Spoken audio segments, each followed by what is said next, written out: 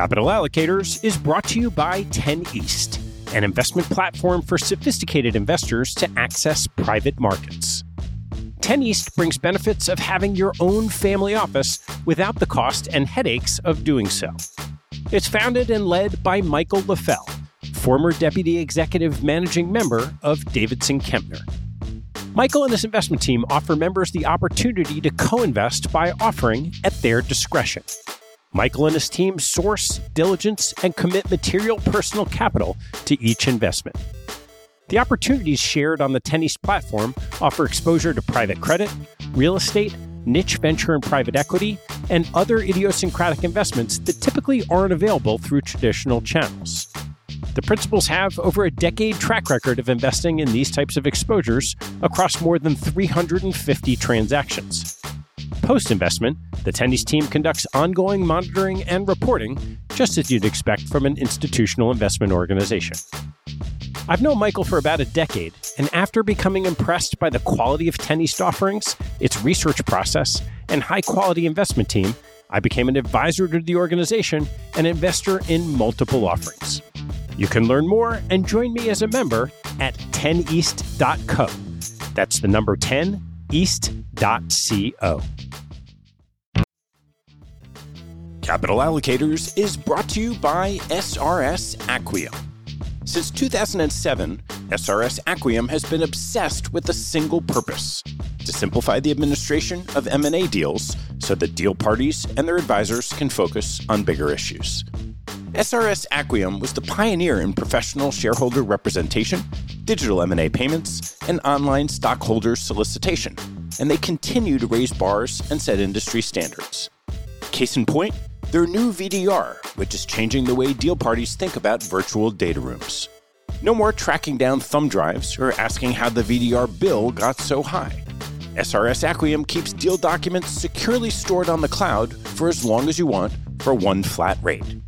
And working with SRS Acquiom means you get the simplicity and stability of a single best-in-class partner from the pitch book through the last dollar out.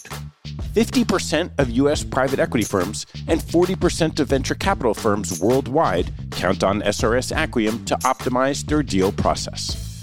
To learn more about how SRS Acquiom is simply the smartest way to run a deal, head to srsacquiom.com. That's srsacquiom.com.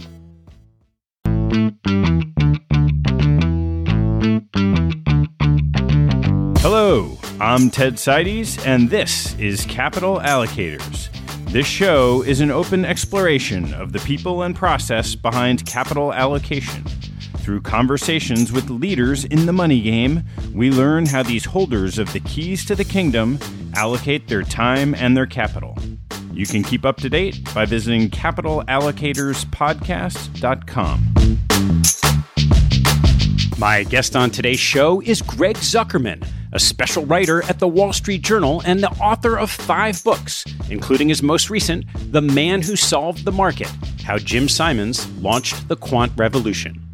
Greg joined the Journal in 1996 and writes about big financial trades, firms, and personalities. He's a 3-time winner of the Gerald Loeb Award, the highest honor in business journalism, and his work has included breaking the stories of the discord between Bill Gross and PIMCO, the London whale trade, subprime mortgage collapse, and meltdown of hedge fund Amaranth. Our conversation starts with Greg's path to journalism and touches on the aftermath of his book, The Greatest Trade Ever, about John Paulson and the subprime meltdown. We then turn to his recent tome on Jim Simons and Renaissance, including the formation and evolution of the Medallion Fund, precarious moments in its history, the human element of a quant shop, differences between Renaissance and other quant competitors, leadership, impacting the world with vast wealth, and why Renaissance has been so special. Please enjoy my conversation with Greg Zuckerman. Greg, thanks so much for joining me. Great to be here. Where did you start in your path as a journalist? As a journalist, so I stumbled into this career. I should have thought about it earlier, but I didn't. So I basically grew up in Providence, Rhode Island, obsessed with markets and investing and business, although my father was an academic and my mother didn't really know that much. So I'm not sure where I got it from.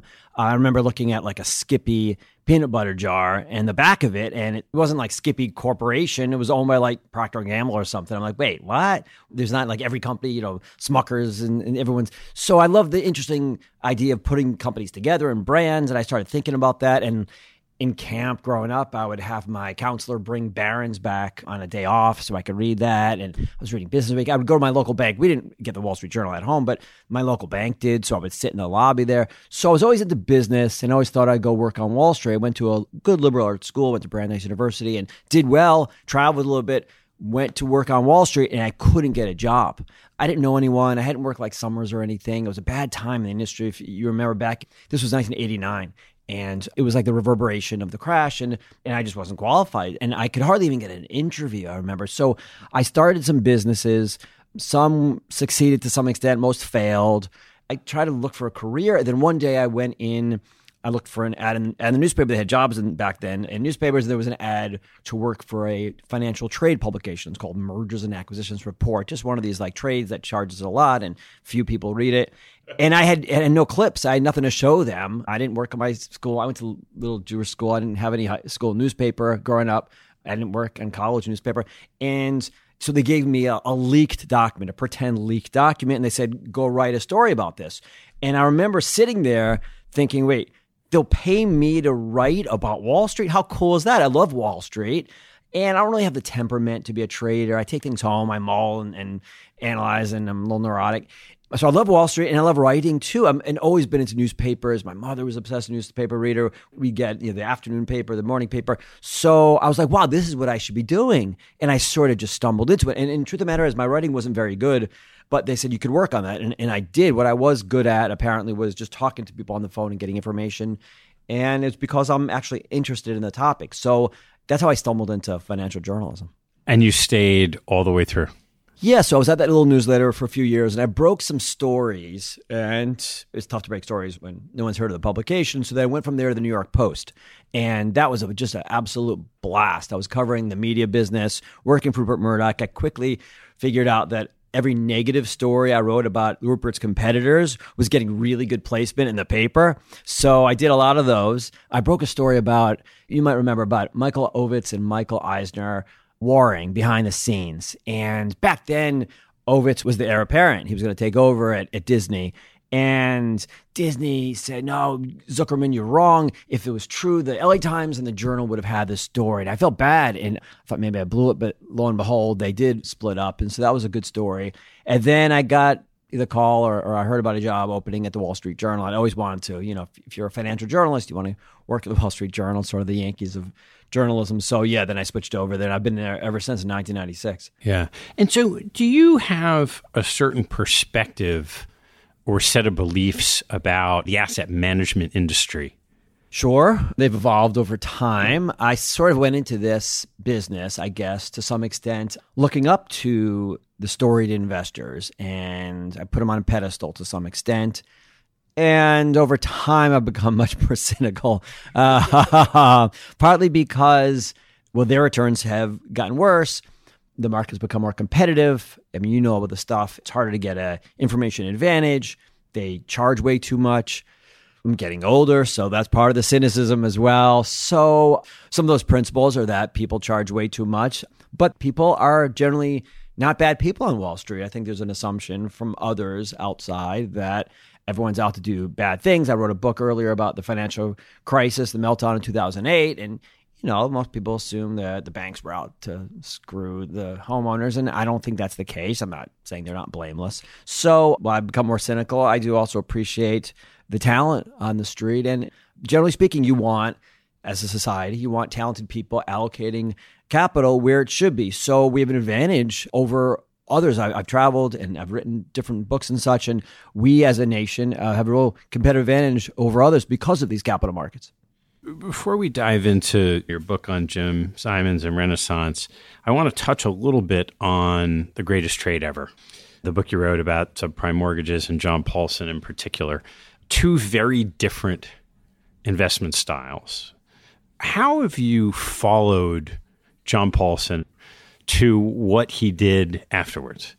You know the trade as well as anybody. So I've always viewed what John Paulson did as not so much getting bearish about housing. I don't give him that much credit for that necessarily. As you know, there were a lot of people bearish about housing way before John Paulson. So I give him much more credit for figuring out the way to express that bearishness. And if anything, he lucked into the fact that he didn't know much about mortgages or CDS or housing, less than most people. So he got to the trade at the perfect time after other people had been flushed out. So on the one hand, I don't give him as much credit as maybe some other people. Yeah, he made $20 billion over 2007 and 2008, but I don't think he was some sort of, had this ability to see into the future that others didn't. What I am impressed by is that he was a 50-year-old guy who threw himself into, along with his colleague Paolo Pellegrini, figuring out CDS contracts. And there were a lot of guys on the street who didn't know how to do that, didn't think it was appropriate for them. That wasn't the kind of thing. We can get into the negative carry, etc. So I give him a lot of credit. And then subsequently, to your question, he changed his investing style. So not even just with the greatest trade ever, even earlier, he was a guy who did merger arbitrage, but he often got into positions that had lots of upside and limited downside. Potential third parties would come in for the acquisitions, and there were asymmetrical trades. And that's what especially was. And that's why it's the greatest trade ever, because it had limited downside. You were buying CDS protection, and you had tremendous upside. I'm not saying there wasn't any downside, but it was relatively limited. And he got away from that completely. He made the classic mistake of the overconfident investor, too much AUM, and he started doing things like bank stocks and pharma stocks, gold. What are they worth? I don't know, maybe, gold especially. How do you value that? So he got away from making asymmetrical trades. He made the classic mistake of getting overly confident and got away from what he always did his whole career. Do you think in the work you did on that book, there were signs that you might have been able to figure out from his personality or otherwise that he'd be subject to that type of change? At the end, I sort of raised questions about the gold. He got into gold at the end. And what is gold worth? It's hard to put a valuation on that. And that's clearly not an asymmetrical trade. But no, I don't think he's not one of these guys that throws his money around and is comfortable with risk. So it wasn't like there was some telltale sign there of somebody who's going to change his approach, but he's human. So when someone writes a book called The Greatest Trade Ever about what you've done, and, it does pretty well and all that, and people give you all kinds of credit, you start thinking, maybe I can master pharma stocks and gold stocks and bank stocks. So no, nothing that in hindsight I could see that suggests that he was going to have poor returns for the next decade. Well, let's turn to someone who that clearly hasn't happened to, and certainly may not, just because of this terrific book you put together. Why don't we start with your perspective on Jim Simons and his path through his career? Sure. So Jim Simons is a fascinating individual. Even if he had never invested a dime in the market, I would argue he's still worthy of a book, because before he started trading full-time in 1978, he was one of the most acclaimed mathematicians, especially as a geometer over the past 50, maybe even 100 years. His work today still gets citations all the time. It has impact lots of areas, physics, elsewhere. And he's just an interesting individual. He broke code for the government. So I'm skipping around here, but basically grew up middle class, Boston suburb, got a PhD and at Berkeley in mathematics, went to MIT before that. Then he taught at MIT and Harvard. And he's an interesting guy because on the one hand, he's a mathematician and later he's a quant, so he can do that side of things.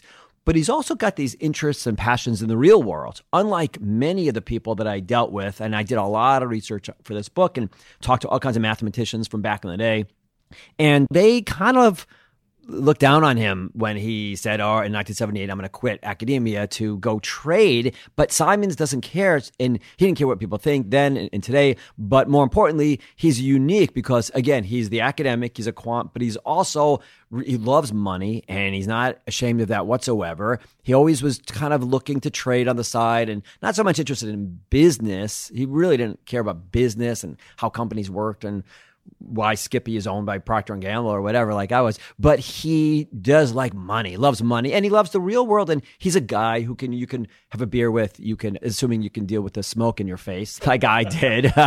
He's Jim Simons. You don't tell him to put out his cigarette. So to me, he's a fascinating guy. He deals with people well. He manages well. We can get into it. But he's I think that's part of the reason why the returns have been so ridiculous, is that he's a unique breed. He could do both, the quant side, the mathematics side, but also the personal and relate to people and manage people. So let's walk through a little bit of the history of the Renaissance Medallion Fund. First, basically, he starts trading and he has the sense that there's some structure in the market. And it's probably just an instinct on his part. He's a scientist, and that's what they're trying to do. Look for structure beneath the surface. When everybody else sees chaos, look for some patterns. And he thought there were currencies. It was really currencies early on. And he thought he could find some patterns and make some money.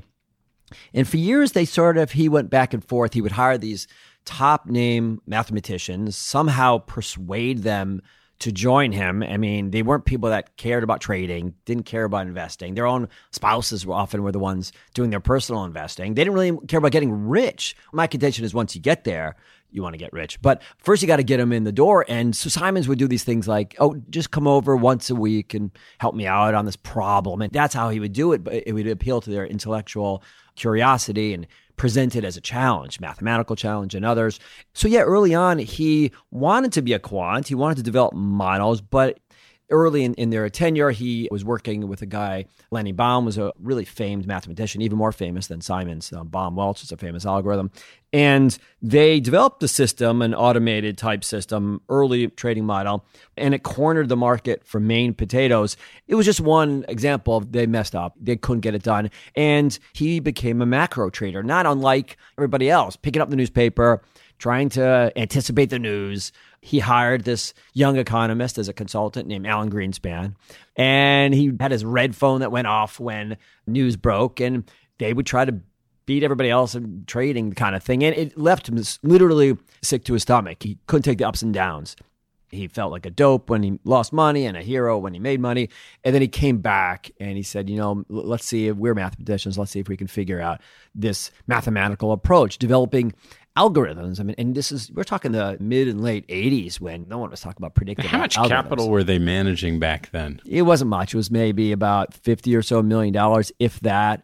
They went up and down. They made a lot of money sometimes with this macro kind of trading, gold and silver. Then they lost a lot of it. So sometimes there'd be more money. And frankly, it's called Renaissance Technologies because he was focused on other things at the same time, including venture capital. And he did some interesting venture capital type investing on the side, and it wasn't clear which direction the firm would go. It wasn't even clear they were going to be a trading firm until, I would argue, 1990, when there was a turning point and they got a better sense of how they should be trading and more short-term orientation. They went from 80-20 long-term to short-term, and they flipped it around 80-20 short-term. So they went back and forth. There were a lot of fits and starts, and frankly, that was one of the surprises of my research. I thought with this kind of trading record, they'd sort of figure it out early on, be the early quants, and now off to the races, but it wasn't like that.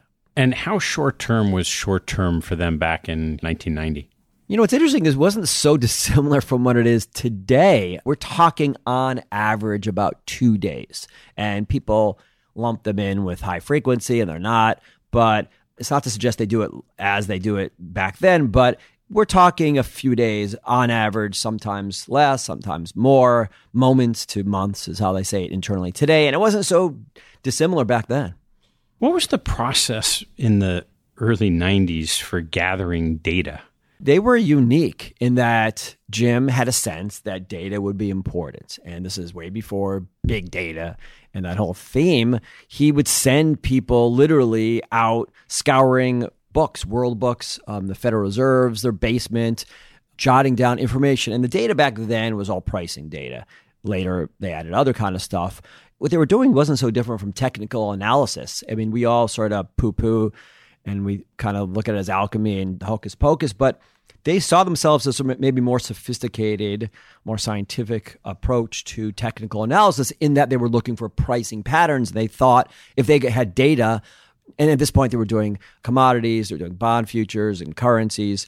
If they had better data and cleaner data than everybody else, then they could find more reliable repeating price patterns. And again, cleaning data. Who was cleaning data back then and who cared so much about it? And it was partly Jim Simons, but it was also his colleagues, this guy Sandor Strauss, who was maybe one of the first early data scientists, you can really argue. And that was really even in 1985, his passion was to collect and to clean data. Even when Simons and other people weren't telling him to, he was focused on cleaning it. So in those early years, there probably weren't as many people. You had Bar Rosenberg back then. There were a few other quants. There weren't as many people doing it. Was it their mathematical modeling in the early years plus this data that was just an advantage, or were there also these kind of special insights that we may not know what they are, but were present back then? There were other people like Ed Thorpe doing it as well. You have to give those people credit, but Simons and his colleagues were quite early.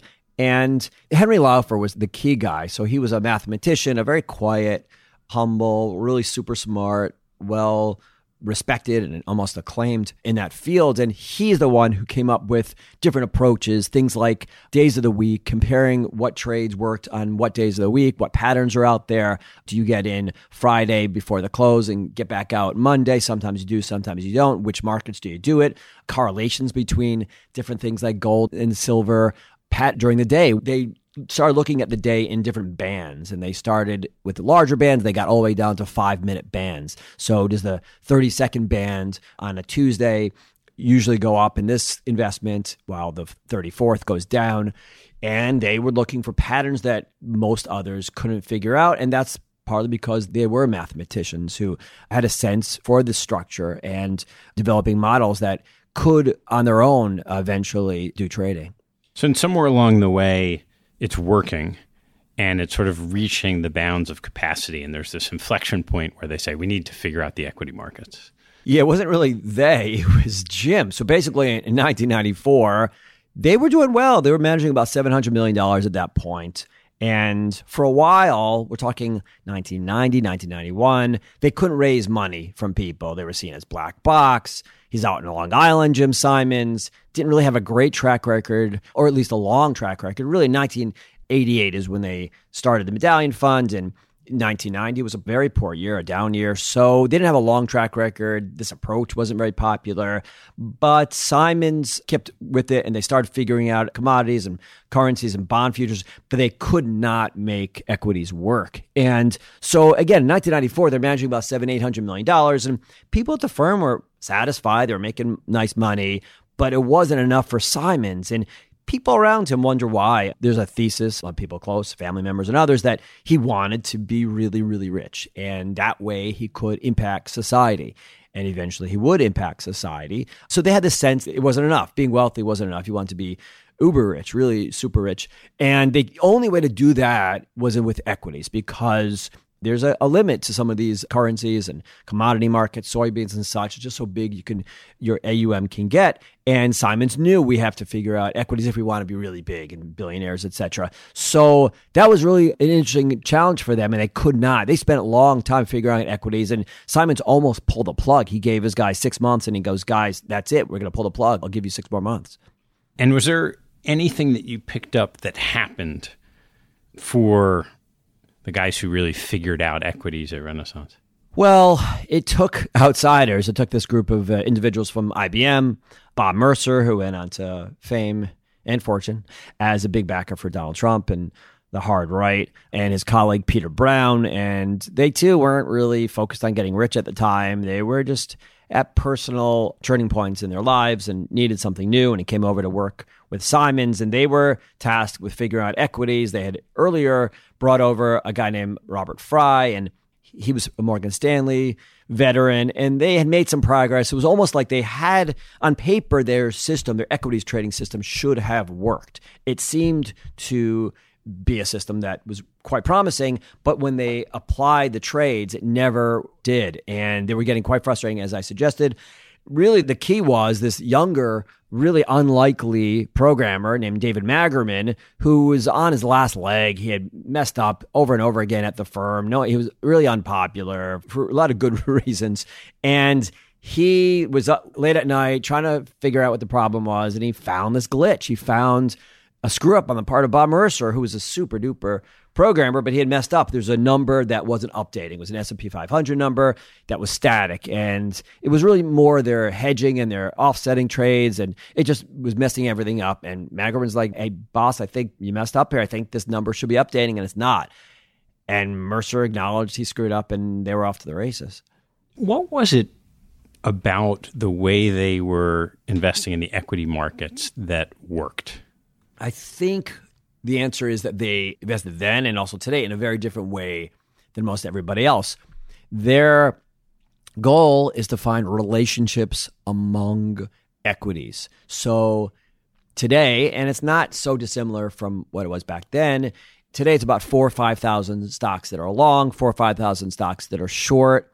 They'll look for groups of relationships between this group and another group, between this group and an index, between a group and a factor model. So they don't even know the companies involved. They find that distracting. It's one of the lessons that I've learned is how we can all get caught up in the narrative. They don't get caught up in any narratives. They don't even know what they're doing. Well, at this point, now we're skipping ahead a little bit. But even back then, the idea was to find relationships among stocks as opposed to predicting where any would go. It's not pairs trading. It started off as pairs trading, but it's much, much more sophisticated level. But, to simplify it and dumb it down, it's something like pairs trading. But now it's every kind of, it's not equities. It's not like Ford versus GM. I want to go through some of the lessons you pull out of the book with some of these great stories. And the first is something you'd mentioned earlier, which is when Simon started trying to raise outside money in the early 90s, this strategy just wasn't popular. There was this kind of contrarian streak that he had. You talked about, well, Peter Lynch was popular and George Soros was popular. To what degree does that streak of contrarianism filter through both Jim and the organization? They are outsiders. It's the paradox that's behind my book. It should not have been Jim Simons and this group of mathematicians and scientists who figured out investing. It should have been somebody like me who was obsessed with investing. And it's not to say that I'm any good at it. And Journal has all kinds of restrictions, so I don't really trade. But somebody who was interested in markets from birth, someone who read, Buffett, Adam Smith, I remember growing up, Graham, the classics. None of those guys read the classics about investing. It should not have been Jim Simons and these groups. Some of these people internally aren't even sure about capitalism. They're libertarians. They're all kinds of quirky people who I've met who work there today. And over the years, fascinating. Some are liberal, some are hard right. So being an outsider, maybe it does help.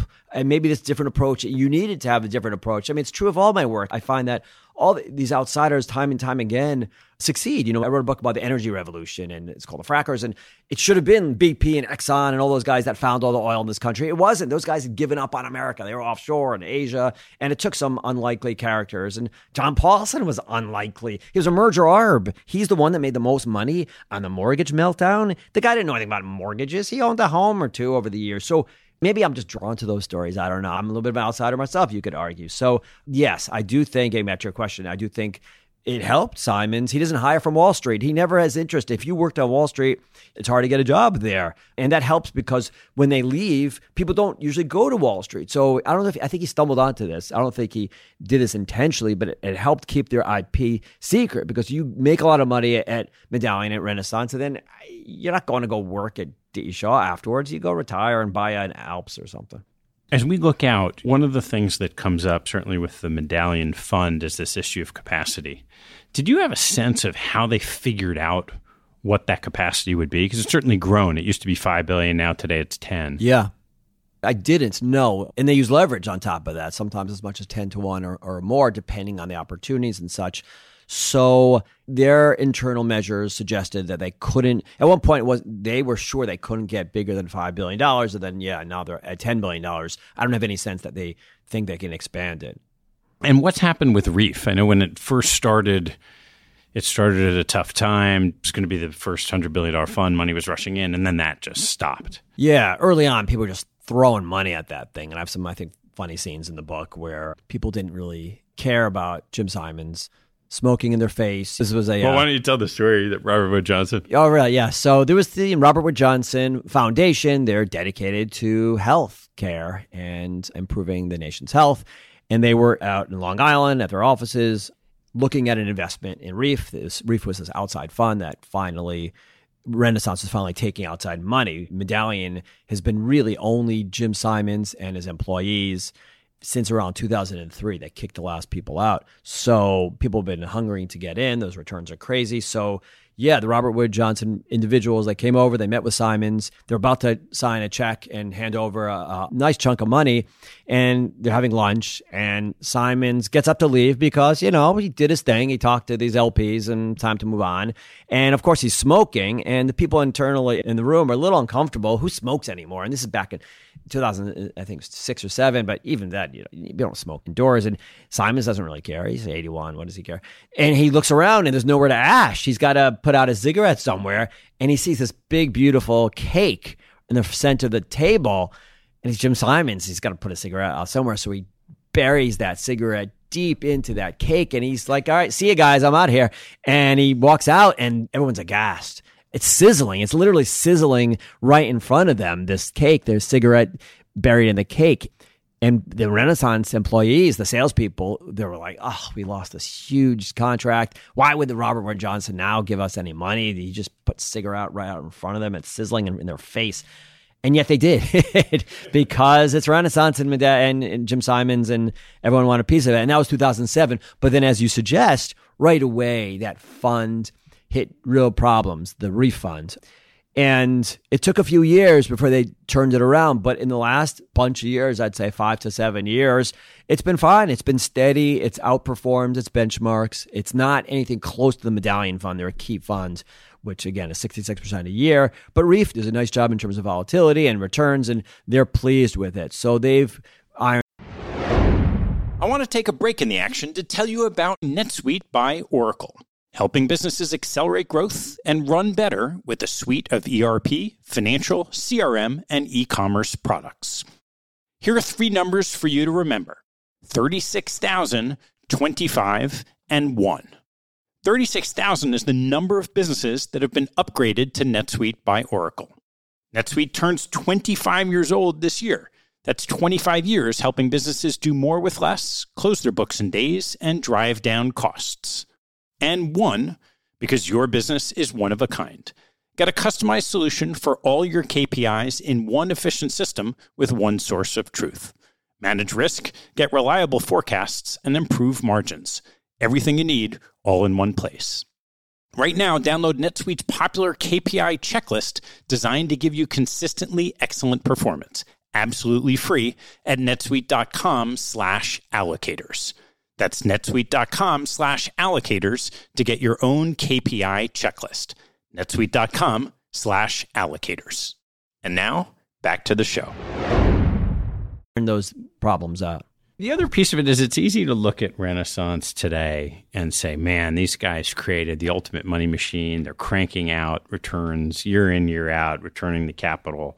There are a number of instances you walk through in the book where the business itself, the investment model, was just at a precarious point.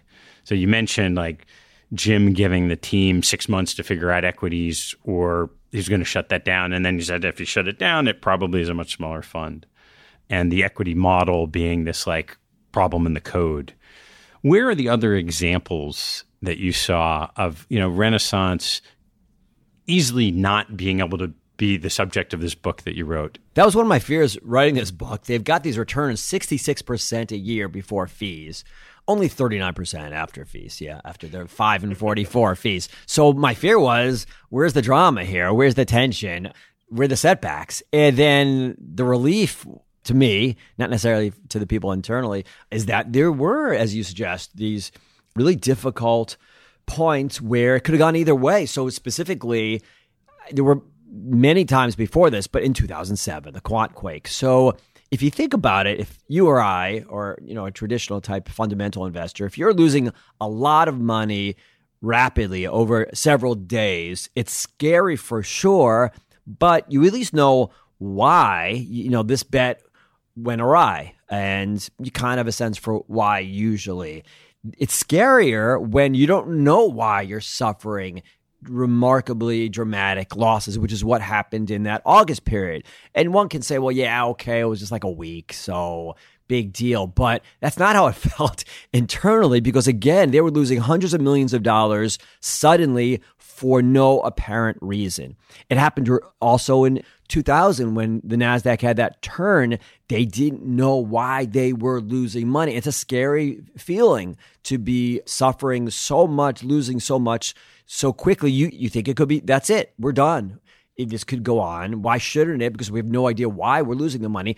And that's partly because machine learning is at the heart of the firm in modern times. And they were making trades without realizing why they were making the trades. The system teaches itself. And then they had to figure out what the problem was. They went back and figured it out. And Simon's, when he gives speeches, he talks about the key is they never override the model. And they don't usually override the model, almost never do. But as I write in the story in the book, there are times when Simons has stepped in and said, guys, we're taking off risk here. We're not putting on these trades. And people internally get pretty pissed off.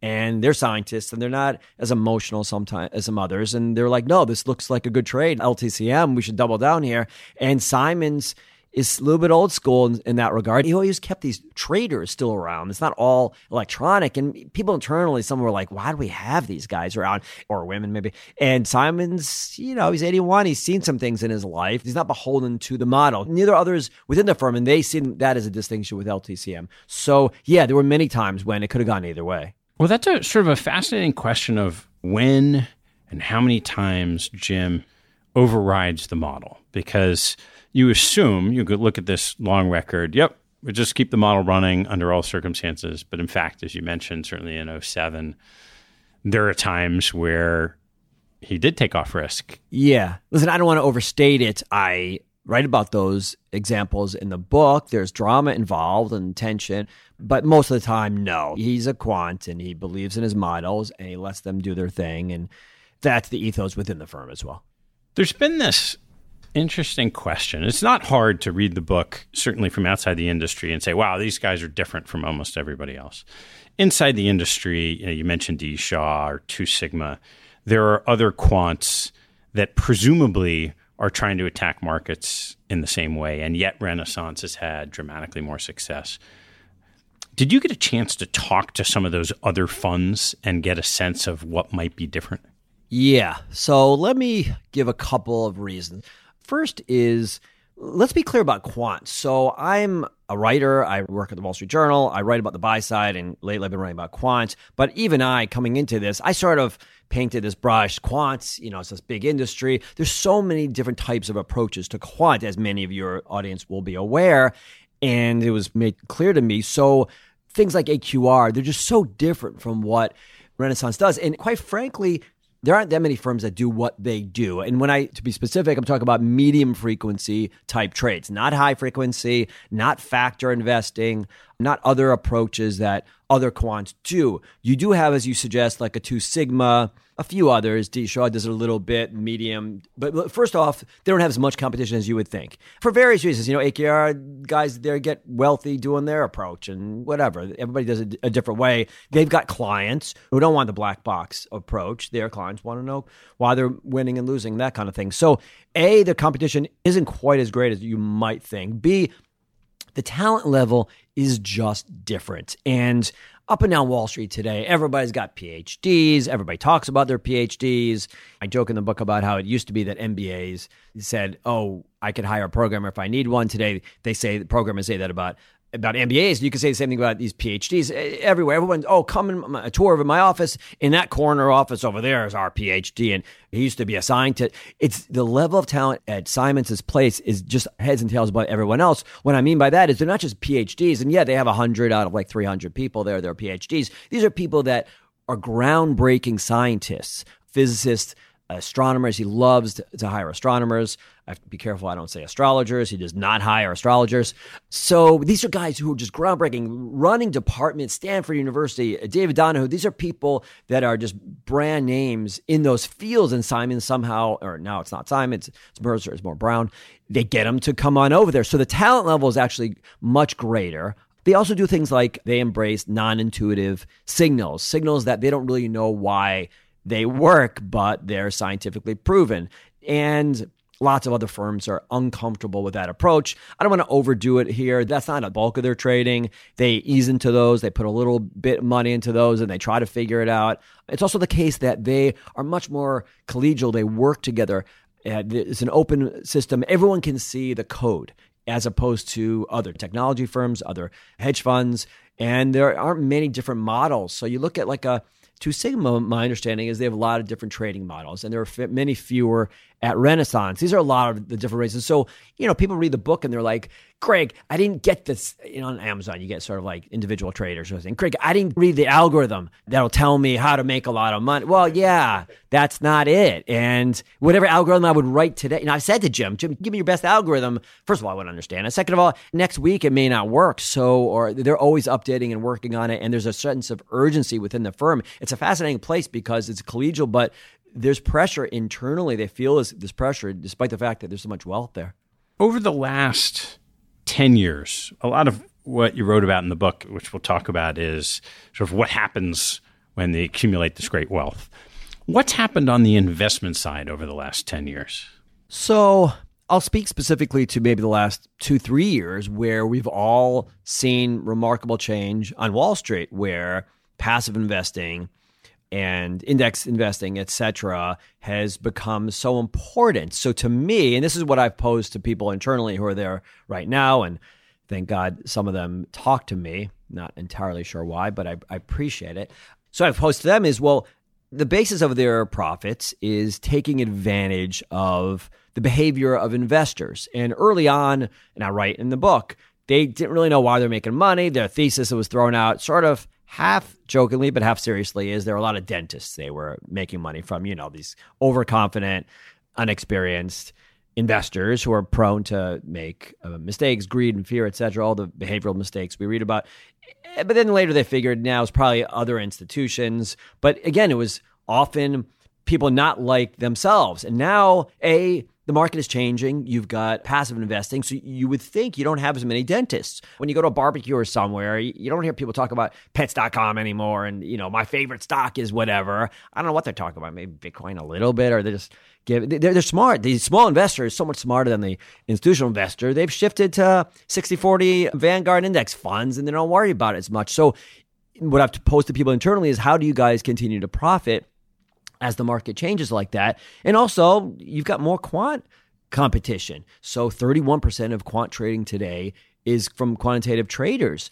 And it's almost like the dumb money has left the table, the poker table, and you're going up against the sophisticated guys. So the answer they've given me is, yes, the market is changing, but it's changing slowly. If it was overnight, then we would be in trouble probably. But we're still finding phenomenon, and there's still enough trading done by individuals, and there's still patterns that repeat that we can find. But it does raise questions about the future, and I'm not convinced they can continue these kind of returns. 2019, it's not in the book, but 2019 has been a good year for them. So they somehow have been able to do it. But, I'm a jaded, cynical reporter, and I've written about John Paulson, and I didn't do him any favors afterwards, and the frackers have problems afterwards too. So, I don't mean to bring any bad luck to Renaissance and Jim Simons, but we'll see how they do going forward.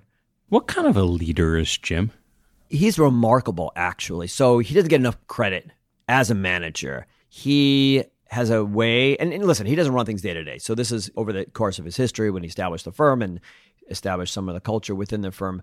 But he motivates people in a remarkable way. He knows how, and this is even going back. So I write about how he started a department, the math department at SUNY Stony Brook, and he recruited from all over the country. He got this guy, Jim Axe, who was a Cornell, the youngest tenured professor at Cornell, and he somehow got him to leave to go work at Stony Brook. Back then, no one cared about Stony Brook. And it's similar at the firm where he's able to attract talent, and he knows what motivates people. He knows some people want an intellectual problem. Some people want to work with colleagues on something. He knows how to get to them.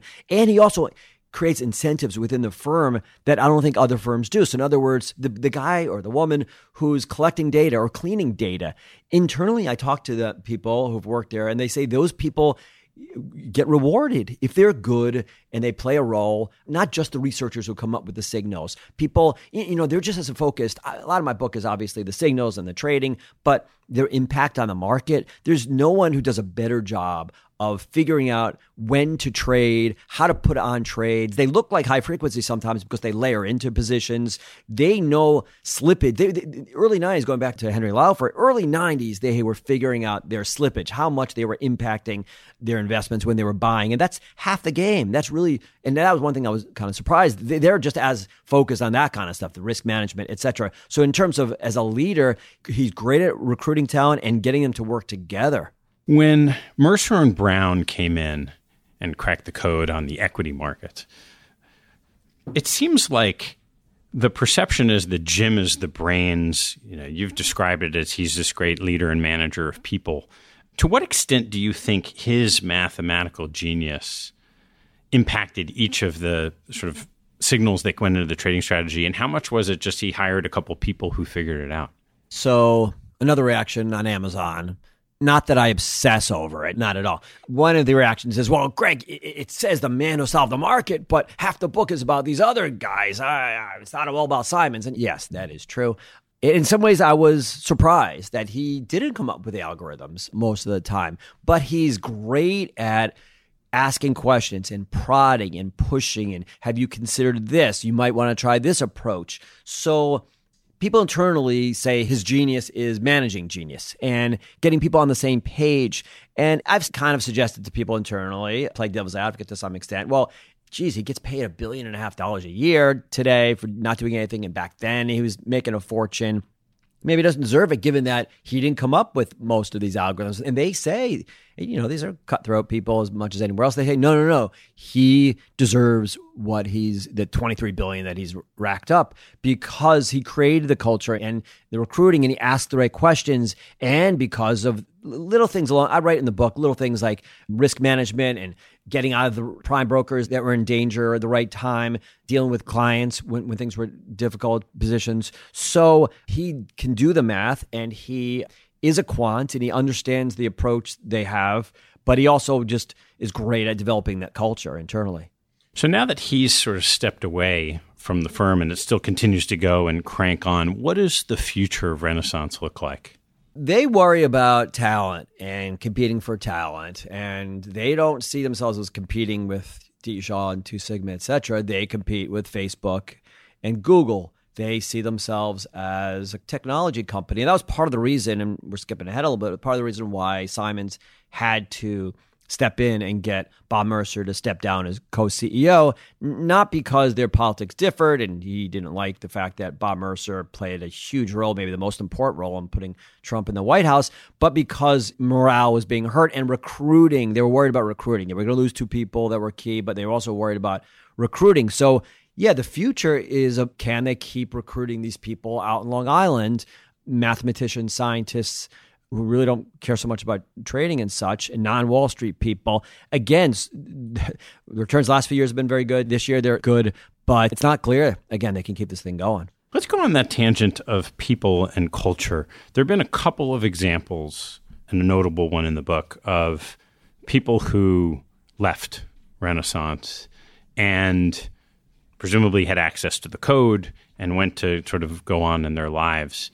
What was your perception of, on the one hand, you have this collaborative teamwork approach, and on the other hand, there's one guy in particular who, when he was there, was pretty disruptive as a person, despite being a very talented mathematician and additive to the business? So until the early 2000s, it was still a relatively small place. Fewer than 200 people. It's a crazy thing. I mean, they're making so much money. Today it's over, if you add it all up, it's over $100 billion over the course of their lives, $7 billion a year before everything. It's crazy. And yet, even today, it's only 300. But back then, it was under 200 people. So it was relatively small. And then they started expanding, partly because they started these outside funds, Reef and others. And I get into why. I would argue that it was partly a distraction for Jim. He had lost his two sons tragically and needed a distraction of his own. He also needed to keep some of his new talent occupied. They were making a lot of money, etc. I get into it in the book. But yeah, at some point they brought in outside people, a lot of foreign computer scientists and others, even some people that had worked on Wall Street.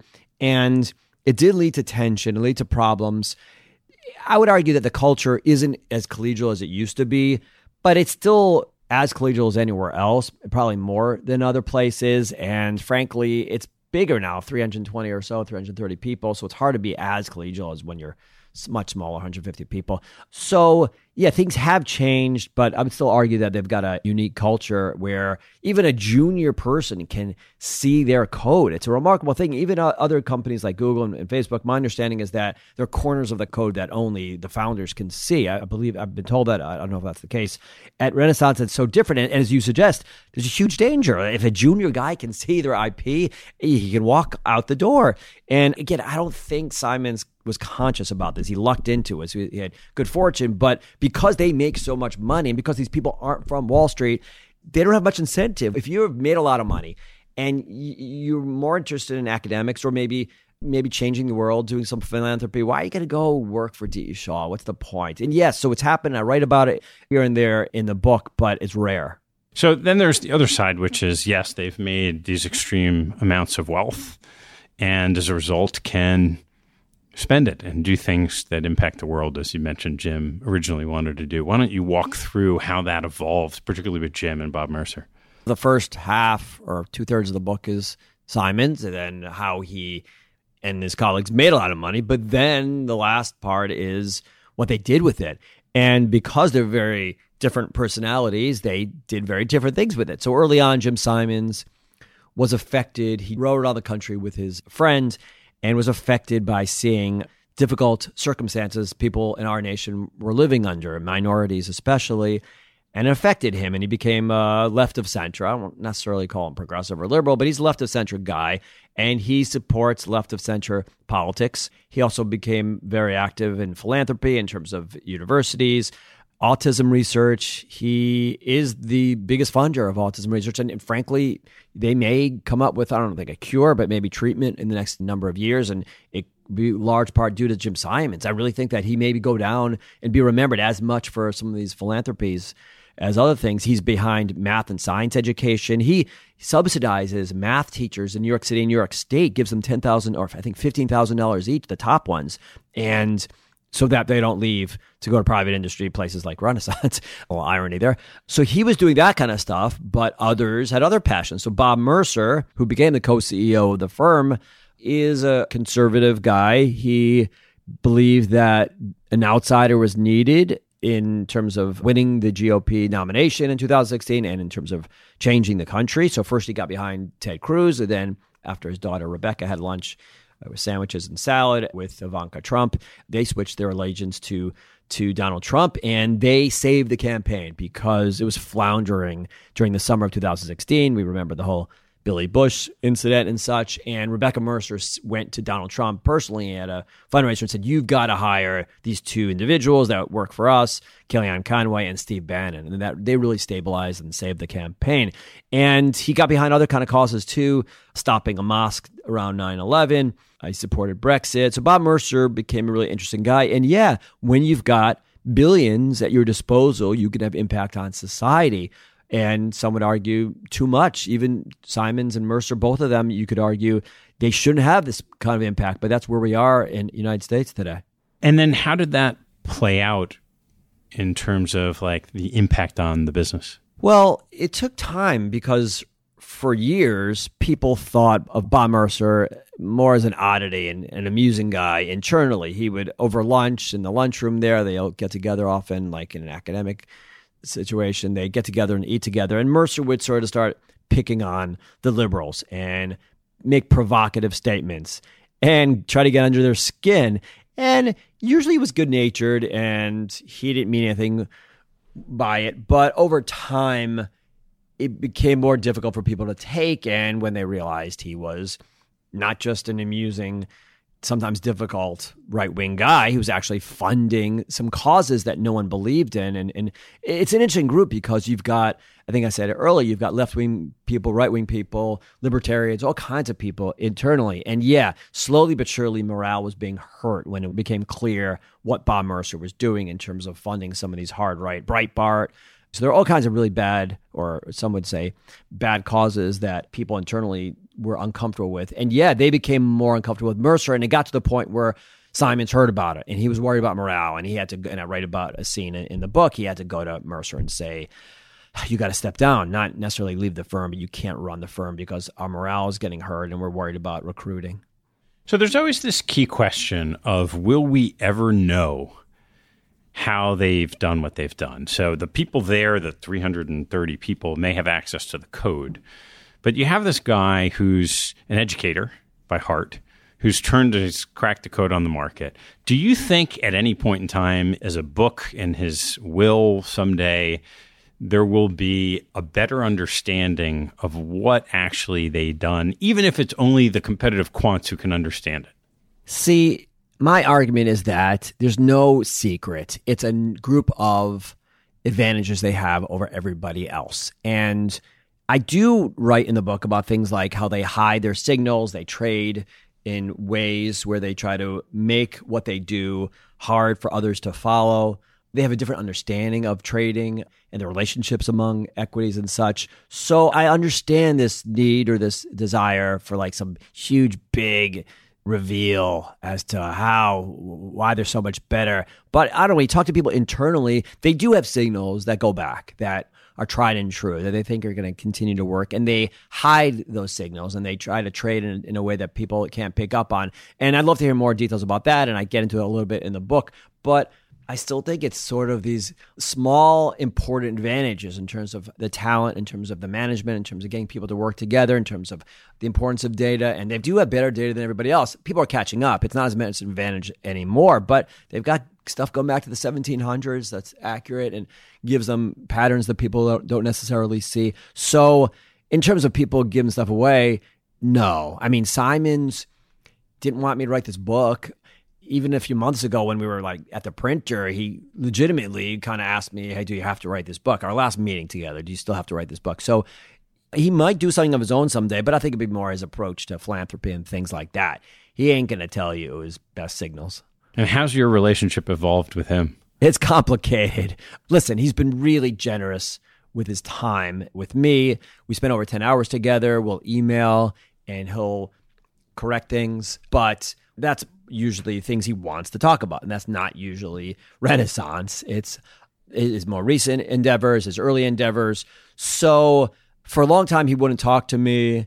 I got him to eventually sit down with me. We spent a number of sessions together. He's still been friendly and generous with his time, and I think he's fine with the book. He likes the book. Apparently his wife likes it even more, I've been told. But it's complicated. Listen, they signed 30-page non-disclosures internally, so it's weird for him to be talking to me. And all things being equal, he doesn't need the fame, and he's got the fortune. So what does he need a book for? So we have a complicated relationship. But he did, I have to give him credit, he did really help me in a lot of different ways. I've got this one example that maybe, if I could call this up here, people might be interested in. I asked him, I was writing about a word called holonomy. Do you know what holonomy means by any chance? Not at all. So it's a concept in geometry, but like everything else in the book, it's complicated, and I mentioned briefly, but if I made one mistake, all the mathematicians and quants would be all over me. So I asked Simons if he could simply, and he's a former teacher, and he was a really good teacher, so he's a plain-spoken guy. I asked him, can you, in a simple way, define holonomy for me? It couldn't have been nicer. He emailed as follows. If it is helpful, holonomy may be defined as parallel transport of tangent vectors around closed curves in multiple dimensional curved spaces. This is him dumbing it down for me. So on the one hand, he couldn't have been nicer, and he took the time to define it for me. On the other hand, I feel like Michael Scott in that scene where, can you pretend I'm a 3-year-old? So yeah, so we have a complicated relationship, but I do thank and appreciate the time he spent with me. What did you cover in those 10 hours together? It ranged. We talked about lots of stuff. Listen, I'm a curious guy. So yeah, we talked about his early life and his family. And I get into it, and I wanted to kind of get the impact of his parents and life lessons. And Simons and I would talk about tension and crises that he went through, talk about his sons a little bit. So we talk about different periods of his life, including at Renaissance, and stuff he was comfortable talking about. It wasn't that much, but we talk about that. And his most recent endeavors, which are just fascinating. He's also trying to figure out whether the Big Bang took place and So I'm interested in that too, as we talk about that. They've got this big operation going on in Chile where they're trying to figure that kind of stuff out.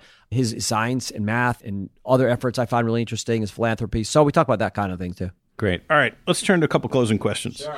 What is your favorite hobby or activity outside of work and family? I'm a sports guy, so even my writing is all home runs and strikeouts. Not all. A lot of what I do is home runs and strikeouts. So I wrote 2 books with my 2 sons about sports stars who overcame challenges in their youth. And we may do another one. And it's a hobby that we try to inspire young people. And we give speeches. I'm giving one to some underprivileged children in a week or so. Yeah, we go and meet superstars and ask them about racism and sexual abuse and physical abuse and poverty and how they dealt with it. Because I think there are lessons for me selfishly and for my kids I really wanted them to learn and for other young people. So those books, we love doing those. And I watch sports and I play softball, I play basketball. So that's kind of my passion. What were those 2 books? They're called Rising Above. One were mostly male stars, people like LeBron James and R.A. Dickey and Jim Abbott was born with 1 arm. So my youngest son was born with 2 fingers on his left hand. And that was part of the reason I did those books as well. I wanted him to meet some of these players like Jim Abbott, who had it much worse. And my youngest is doing great. He's a great star athlete locally and whatever, high school player, not go crazy, but whatever. But so it hasn't really held him back. And yet he buries his hand in his pocket a lot of the time. And there's an insecurity there. And that's part of the reason I wanted to do those books too. And so we went and met these players and we sat in Yankee Stadium in the dugout talking to R.A. Dickey. I don't know if you know him at all, but he was a pitcher, former for the Mets and Cy Young. And he was close to suicide earlier in his life. He had been sexually abused twice by a family member and by a babysitter. And he got so carried away telling us the story and sharing it with my boys and with me that Troy Tulowitzki, who's on Toronto, he had to tell us sorry guys, I got to go on and stretch before a game. We were blocking him in the dugout. So yeah, they're called Rising Above and they've done nicely. I get letters from young people around the country, just, they're dealing with their own stuff and maybe the book helped them, a chapter on somebody, Steph Curry, other kinds of people overcame different things. So we write about those in those books. What's your biggest pet peeve? My biggest pet peeve is when a member of the White House goes on Twitter and doesn't capitalize and misspells. And it's just sad for me. Set aside all the politics. I'm a writer and the little things bother me. And just capitalize, put an apostrophe where it's supposed to be. Have somebody just check it. I love the English language. And a lot of what I do is obsess over in my basement at 2 a.m. when I'm figuring out what word I should choose. And, the leader of the free world is butchering the English language. And again, I'm not playing politics here whatsoever, but just as a writer. What reading do you rarely miss? So every day I read the Wall Street Journal, the New York Times, and the New York Post. So those are my go-to. I'm a slow reader, so I've got piles of newspapers I'm always carrying. And then I'll use Twitter a lot and print out and read recommendations from other people, places in Washington Post and such. But those are my 3 go-tos every day. All right. And so outside of reading stuff on Twitter, how do you use social media? I try not to get caught up in fights on Facebook, and my wife tell me, why are you wasting your time? Because I've got some friends, close friends, who've got different political views than I do. So we'll go at it sometimes on social media, and it's a monumental waste of my time. And my wife always emphasizes that to me, and I can't help myself. And also, listen, I'm at the Wall Street Journal. You got to be careful. I love the paper because we play it down the middle. And whatever interest people have personally, we do really try to play it straight down the middle in every facet when it comes to finance and other kinds of things. So I don't do that much. I'll do a little Facebook, but I'm mostly Twitter. I'll do some LinkedIn, connecting with sources and getting tips and that kind of thing. I'll do Signal when I get those hot tips and WhatsApp, but mostly it's Twitter and mostly it's to interact and hear what's happening. What are people talking about? It gives me ideas. Yeah. What teaching from your parents has most stayed with you? So my father taught political science for many years, and he was a great writer, and he helped me cut and trim my writing. He was always slashing words and sentences and paragraphs and stuff and trying to narrow and focus my writing. So in terms of professionally, my writing, I would say that in terms of a lesson. And my mother was an obsessive newspaper reader, and that got to me. And just in terms of life lessons, it's all about family to me and prioritizing and community. So I guess in that regard, they left an impression on me as well. Okay, amidst all these conversations with these brilliant mathematicians and others, as it turns to you, what life lesson have you learned that you wish you knew a lot earlier in your life? So I stumbled onto this thing, but I tell young people all the time to try to find some competitive advantage. And So I've got a competitive advantage to the extent that I love finance. There are a lot of people at Wall Street Journal that are smarter than I am and better writers, but there aren't that many that love finance like I do. I happen to love investing.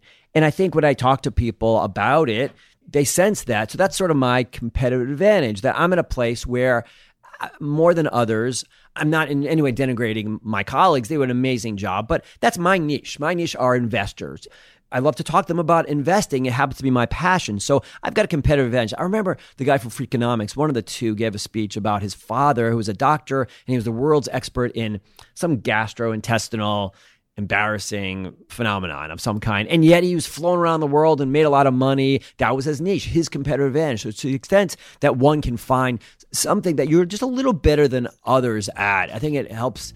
It goes a long way. Greg, thanks so much for taking the time. Great to be here. And congrats on the book. Thank you so much.